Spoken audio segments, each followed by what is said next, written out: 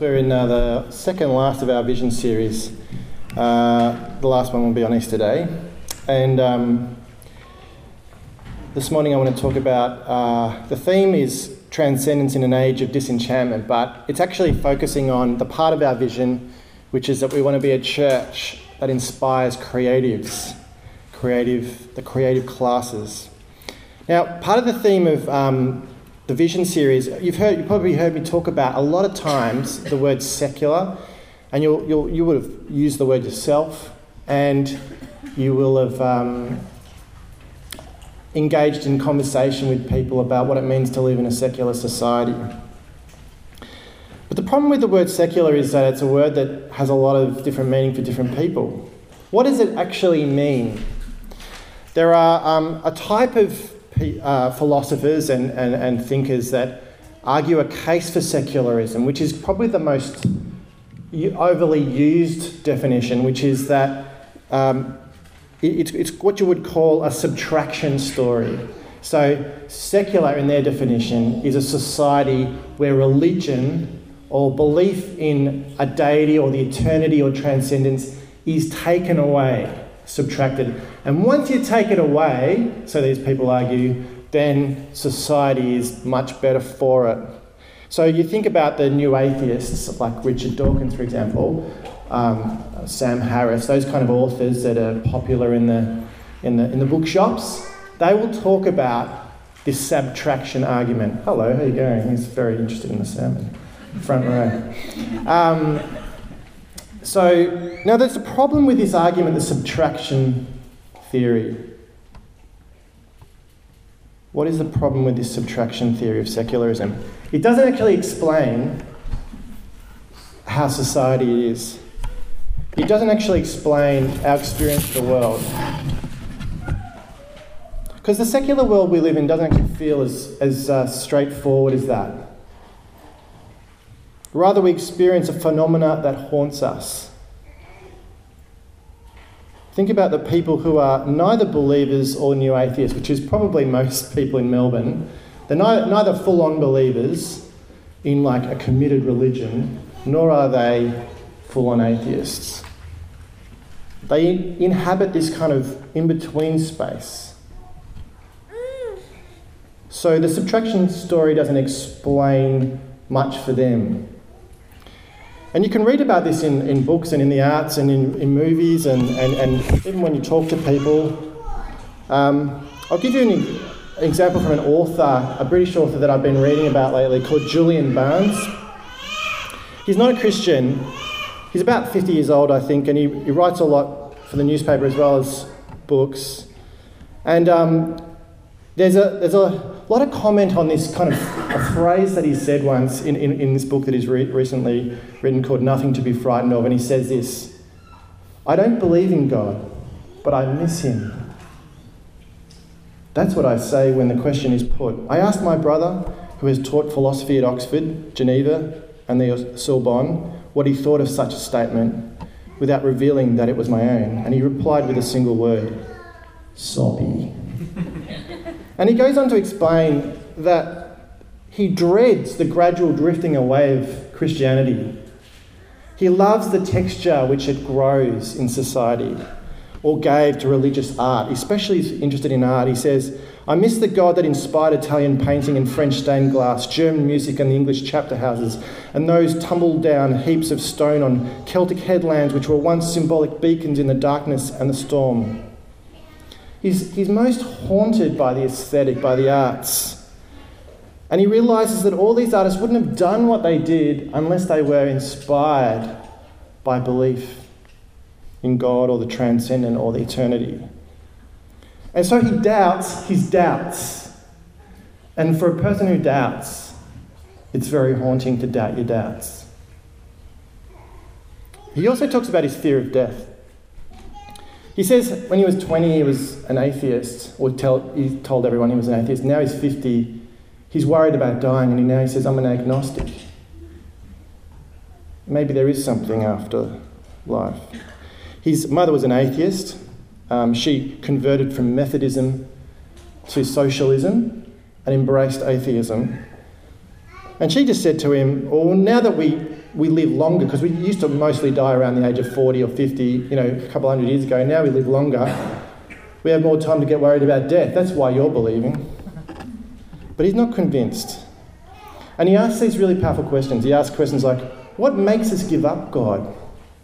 How do we go on pursuing and footling around material gods when we know or strongly suspect that there's no afterlife? Are religious people more virtuous than atheists? I'll give you another example, Steve Jobs, icon of the late 20th century and 21st century. We all know who he is. Champion of computer science and technology, had a strong spiritual side, but was not committed to any organised religion as such. And towards the end of his life, Jobs was pondering life after death, and he said that he really liked the idea that the conscience lived on after death. He said that he'd like to think that something survives. I think we all do, don't we? It's strange to think that you build up all this wisdom, he said, and then it's all gone. And then he said, maybe it's a bit like an on-off switch, on, and then when you die, it's just off. And then he said, perhaps that's why I don't like to put on-off switches on my technology, my products. Well, an author that I really love, who's an academic, who's written about secularism, his name's Charles Taylor. And he wrote a famous book called A Secular Age, which is probably the most quoted book on secularism. And he's not a subtractionist, and he has a different understanding of what a secular society is. And I want to talk about this before we get into the passage. And he's got 5 ideas I want to share with you. First of all, he says this: let's think about secularity, about the contestability of belief. In other words, he's saying, really what secular society now seems to mean is that whatever we believe can be challenged. See, 500 years ago, he says, isn't it strange to think that in the Western world 500 years ago, it was almost impossible that you didn't believe in God. That's a double negative. Mostly everyone believed in God. And now, he says, isn't it strange to think in 500 years, so many people, most people in the West, it's not surprising if they don't believe in God. How do we go from 1500 to 2000? In 500 years, what changed? It's not hard to imagine in Melbourne, any of our friends or family not believing in some kind of God or eternity or transcendence. But we know lots of people still do believe in something, don't we? It's not like there's this complete atheism everywhere. So the big change that he says that's happened is not that, in 500 years we've all become atheists, but that we know there are lots of options for people on the table. The big difference now is that people who believe can imagine what it's like not to believe. Our relatives and friends don't believe. We can imagine it. The second idea he says about secularism now is that the secularism is not just the remainder after we remove the religious. To not believe in God is never to be an unbeliever. It's to believe something else. It's to believe in something, but just not sure what it is. I think that's what Barnes was, and Steve Jobs, they're in that space, aren't they? Thirdly, Charles Taylor says that modernity had to create something new. If it's going to take away the religious as a kind of a dominant idea, he had to create something new to believe. Modernity created the idea that you could have meaningful and significant full life without God, transcendence or eternity. That's the John Lennon, imagine there's no heaven kind of idea. He sort of paints this other picture, an alternative for us, that we all get excited about. This life could be lived in what Charles Taylor calls the immanent frame, exclusive humanism. That's Melbourne, 2016. One way to think about it is like, now it's because this shows you how much of a sports ignoramus I am. What's Telstra Dome called these days? Etihad Stadium, there you go. So if you go to Etihad Stadium, which I have been to see rock concerts, when it rains, the roof closes in like that. And the immanent frame is kind of like that. It's like we believe that the roof is closing in and there's nothing above that roof. Modernity says it's all inside the roof. And what Charles Taylor does is he goes to show how, despite we believe the roof is closed in this secular age, we still try and create transcendent experiences inside the Etihad Stadium. Fourthly, he says, now we all find ourselves in this imminent frame. Even if you do believe in God, you still find yourself in that imminent frame. The world that we live in is shaped with this narrative that there is no God or eternity. So there are all these cross pressures going on in the imminent frame, in this exclusive humanism. If you're not a believer, you are haunted by this idea that maybe something does exist. Maybe God does exist. But if you're a believer, you're also haunted by the narrative of secularism. If you're a believer, you're haunted by maybe there's nothing out there. And you will know, if you're a Christian in this room, that you've been haunted by that. And if you're not a Christian in here, you also know you're probably here today because you're haunted by this idea. Maybe God does exist. It goes both ways. Everyone's caught in this space. And the church often gets this wrong. The church in the West messes up, with young people especially, when we ignore the imminent frame and we just assume that everyone believes. And all these young people, when I say young, I'm saying up to Gen Xers, even baby boomers, they're saying, oh, well, I've got lots of friends and family who don't believe anymore. Charles Taylor says we're all Thomas now. And lastly, about secularism, he says, secularity does not end belief. Rather, all these cross pressures, they create like this supernova of beliefs, an explosion of different options. Instead of the rise of unbelief, there's an explosion of beliefs in so many different things. Think about our context, whether it's a shallow thing like the Eat, Pray, Love book or the wellbeing industry, Western Buddhism. There's so many options out there. Now, what has this got to do with creatives? I think artists, perhaps more than anyone else, show an awareness of the imminent frame. They show this awareness of the tensions in this world. Even non-believing artists flirt with belief. They often seem to have an awareness of eternity and help us to pursue God. So we go to stadium concerts, like I said, at Etihad Stadium, and we watch the U2 concert and the big LED screens and the music, and we feel this sense of the transcendence. The music is pointing us to something. In the case of U2, I think it's kind of intentional, but even if it's not intentional, we're drawn to the galleries and to literature and to film. And he's loving the sermon. That's why we're drawn to the arts. Now, let's get to the passage now. I want you to open the passage because we're going to look at the passage. That was a big foundational thing. You probably read this, but you might have read this passage before, famous. Let me just give you some background. The Apostle Paul finds himself in Athens at a time when philosophy, scholarship, the arts and spirituality, they'd all converged, creating this similar kind of supernova of beliefs, like what we're experiencing in Melbourne in 2016. And in that context, Paul goes to preach the gospel. In the first century, Athens was still one of the most famous centres of wisdom, of architecture, art, philosophy. There were some other bigger cities now, Corinth and Alexandria, that had surpassed Athens, but still it had this great heritage, a reputation.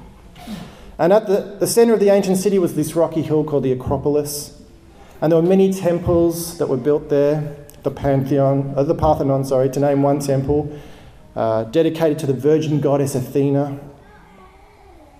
Near to the Acropolis was the Areopagus, and this is where the reading is set, which for many years was the seat of Athens' highest court of justice. And it stopped being that now, although they still did the court cases around murder at the Areopagus. And this hill had stone seats where the judges, the council met there. And in this passage, Paul is speaking to the people at the Areopagus in Acts 17. And He even goes on to convert one of the council members called Dionysius. And soon, perhaps 3 or 4 weeks later, after this event that we're going to look at, he eventually leaves the city and he doesn't plant a church there. It doesn't even seem that he intentionally went there as part of his big strategy, but he just ended up being there on his own. Nevertheless, he preaches this amazing sermon which has gone on to shape thinking, a lot of thinking around ministry and mission. And this passage reveals Paul's emotional attachment to these Athenian Christians. He tried to proclaim Christ to these cynics and these mockers. And so let's have a look at what he says.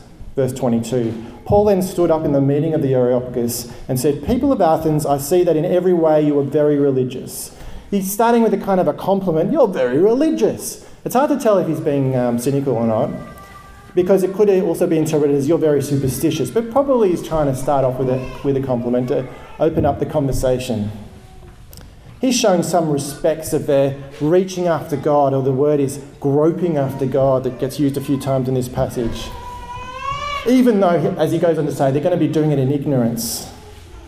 He's getting their attention before challenging their understanding. And this raises an important point as we think about ministry and mission as Merri Creek inside the secular society. Don't assume people are not religious or not spiritual. I think when we say the no religion tribes, what we're not saying is people who don't have a belief in something. We talk about ministry to the no religion tribes of the inner north of Melbourne. If Charles Taylor is right, we shouldn't assume they have no beliefs at all. Very few people we meet will be committed atheists. We need to get used to the idea that our mission and evangelism is in a context where there is a marketplace of beliefs. And I think the artists are in a special place where they can speak into this context. If you're an artist of any kind, whether you're just a private one that doesn't tell anyone, or one who's doing it for your full-time job, and there are people in this room who do that, I want you to make stuff. Release your album, paint your canvases, write, build, play your instrument. Do whatever you can to stir the forces in your place in the imminent frame, to cause people to be haunted by the idea of belief in eternity. And as you do, be a Christian presence. Talk about your faith. Let's look at verse 23, where he goes on.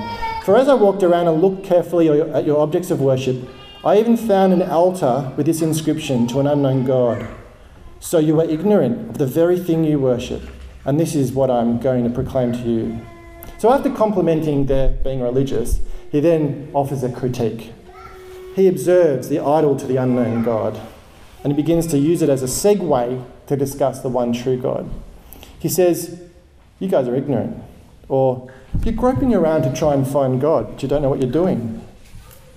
This idol was one amongst many. And it represented, in a way, polytheism, because it was one amongst many. Polytheism was huge in Athens at that time. And yet he uses this emblem of polytheism to begin to talk about monotheism.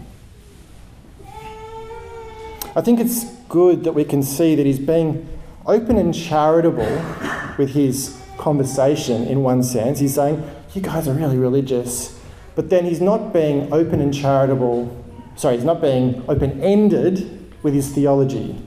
So he's now saying, okay, I want to challenge you about some of the things that you believe. And as we talk about being open and charitable in our conversations with people, it doesn't mean open-ended theologically. Verse 24, "The God who made the world and everything in it is the Lord of heaven and earth and does not live in temples built by human hands. And he is not served by human hands, as if he needed anything. Rather, he himself gives everyone life and breath and everything else." So he explodes their idea, the idea that the God of creation can live in handmade shrines. It's silly and illogical, he says. God doesn't need anything from anyone else, so why do we think he needs us to build shrines for him or idols for him? And he's actually agreeing with some of the Greek philosophers here, who argued that God couldn't be contained in a temple. Therefore it follows, says Paul, that God can't be contained in an idol either. This is an apologetics argument, using arguments not specific to Christianity. God needs nothing from humanity. and gives to humanity life, breath, and all the things needed for life. God's grace in creation on behalf of all people. That is the point.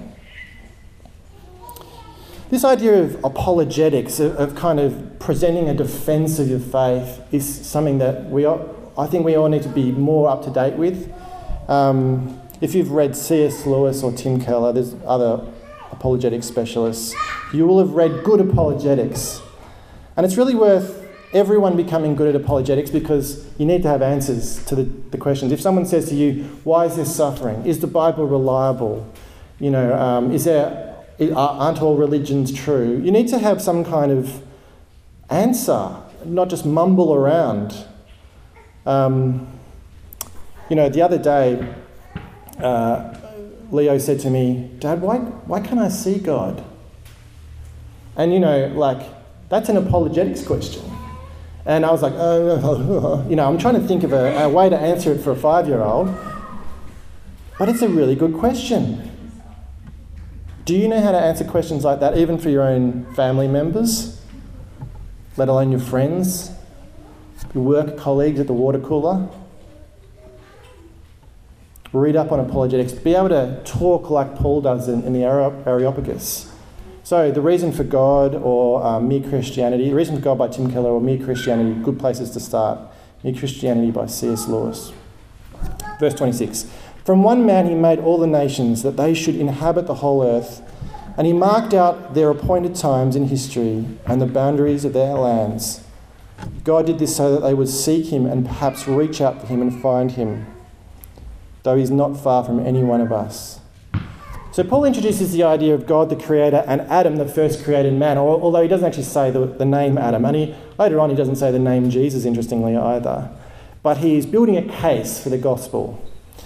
The reference to Adam shows that all people have their roots in the Creator God. We are created, he says, to seek after him, to seek after God, or to reach for him, to grope for him. So what you're doing, he's saying, as you're groping for God, you're doing the right thing. That's what you've been made for. Humans seek after God because we want to find him. Think back to Julian Barnes said, I miss him. I miss him. I don't believe in God, but I miss him. I'd love to find him. Paul is appealing to the idea of God the Creator as a way to then raise the idea of looking for God's actual will and plan. God has revealed himself more explicitly than in the general way, he's saying, that he has done in creation. He's saying, yes, you will see God generally in creation, but that's not enough to find him. You're going to need something more specific. Paul says, without an appreciation of God's plan and action, God will not be found. I think it's good here to be reminded as we think about, as people who are trying to connect with other people over faith, to move from the general to the specific. The temptation you will have is not to talk about the specific as you talk to your friends. But Paul is right. No one's going to find God unless we get to the specific. And the most specific is Jesus himself. Artists should not hold back from portraying specific revelation of God. I've been in 2 bands in my life. I've been in more than 2 bands, but in 2 Christian bands in my life. And the first Christian band was what you call, we're Christians, but we're not a Christian band. We're a presence in the pubs. And, when we're there, we just hang out with the pub owners and we're like missionaries, but you wouldn't necessarily know coming to the pub. So we have all these general truths about God in our songs. The other band I'm in, the band I'm currently in, the Anti-Fall Movement, Paul, we have specific revelation in our songs. We sing about Jesus. And it's quite a different thing. And Paul and I are very aware that the pressures on us as creatives is to not sing about Jesus, because even our Christian friends think it's dead. When you're in a pub and you hear, Jesus, I love you, we don't sing that actually. But things like, singing about waiting for heaven and our sin and Jesus dying on the cross for our sin and the blood of Jesus and that kind of words when it comes out in a pub, I see the Christians going, ooh, it feels weird to have that, But I think this is what we should be more bold as Christian artists, to be explicit, to not be embarrassed about these things. Let's get out there with a specific revelation. Because if we're in an imminent frame, there's competing ideas and there's an explosion of beliefs out there, we may as well make our belief pretty loud. Let's get it out there and not hide. Verse 28, for in him we live and move and have our being, as some of your own poets have said. We are his offspring.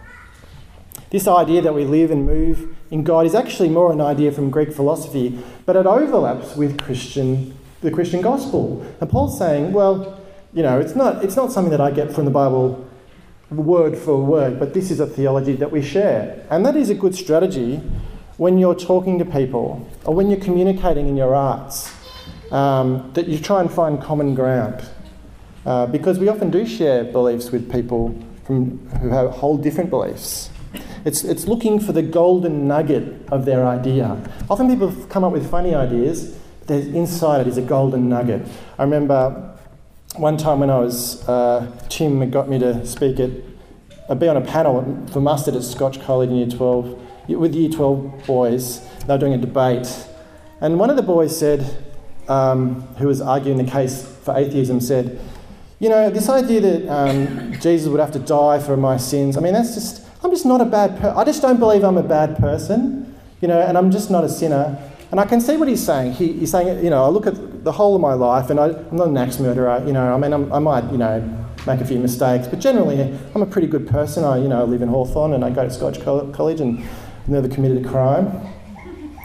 And inside that idea, what I tried to do is find the golden nugget, but I couldn't, so I flipped it. And I said, well, actually, I am a sinner.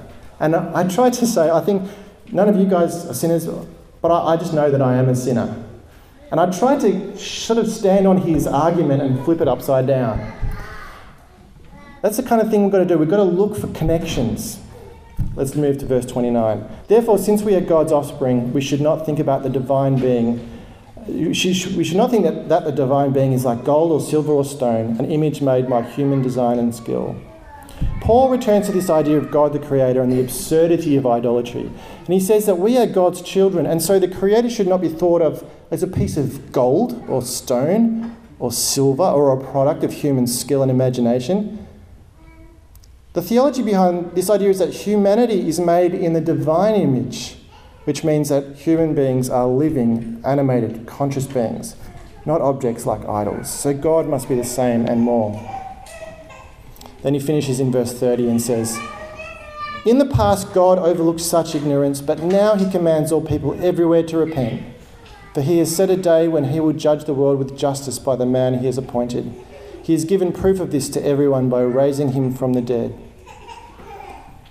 Paul has so far critiqued the Athenians with ignorance, saying that they're groping in ignorance. This is a bold move considering the Athenians were so proud of their intelligence and their scholarly history. He said to them that, okay, well, for most of history, God has overlooked your ignorance, but now you've got no excuse. There's been specific revelation. Now he's commanding all to repent. This is a turning point in Paul's speech. He's saying that God calls for and holds people responsible for understanding this response. And in verse 31, he alludes to Jesus by talking about a man who he has appointed to judge the world. And the resurrection of this man is proof of the future event that it's going to take place. He leaves them hanging on the edge of their seat. Who is it that Paul is talking about? Who is this man who's going to come and judge? If you were being haunted by the idea of God, well, now you're going to be really haunted. Now you're going to be really drawn in. I think this is a really important role for artists, to raise people's attention, to point them to Jesus so that they will hear more. Use your testimony as a theme in your art. Use the great works of art as a theme in your art. Write about God's power in your life. Provoke people. And if you do it well, this is what's going to happen, verse 32. When they heard about the resurrection of the dead, Some of them sneered, but others said, "We want to hear you again on this subject." So Paul effectively preached the gospel and then divided the crowd. Some of them sneered, but others of them wanted to hear more. And the gospel is a sword that will divide people. If we preach a gospel that makes everyone feel good, then we're probably not preaching the gospel. The gospel sings and it stings. It cuts the heart and it sets the heart on fire. We do live in a secular world, but it is not a world void of religion or a world void of beliefs, but a world with thousands of options for belief. There's been a supernova of beliefs unleashed on our world, so that now believers are haunted by the idea that our faith is not true. And unbelievers are haunted by the idea that their non-belief is also untrue. This is the imminent frame. This is the secular society we live in. This is the Etihad Stadium with the roof closed. Our job as the church in this secular world, as Mary Creek Anglicans and as artists, is to realise this imminent frame. Don't believe that people have totally given up on belief, but they just don't know what to believe. Speak, create art, stir the pot, point people to Jesus. Be bold like Paul in Athens and trust God to work his power. Let's pray. Lord God, thank you for that day that Paul spoke in the Areopagus. And we thank you for the way he modelled to us this connection of using Athenian culture to talk about faith, that he challenged their ideas, that he engaged with cynics, and he stirred the pot. And we pray that we won't be afraid to do that. Amen.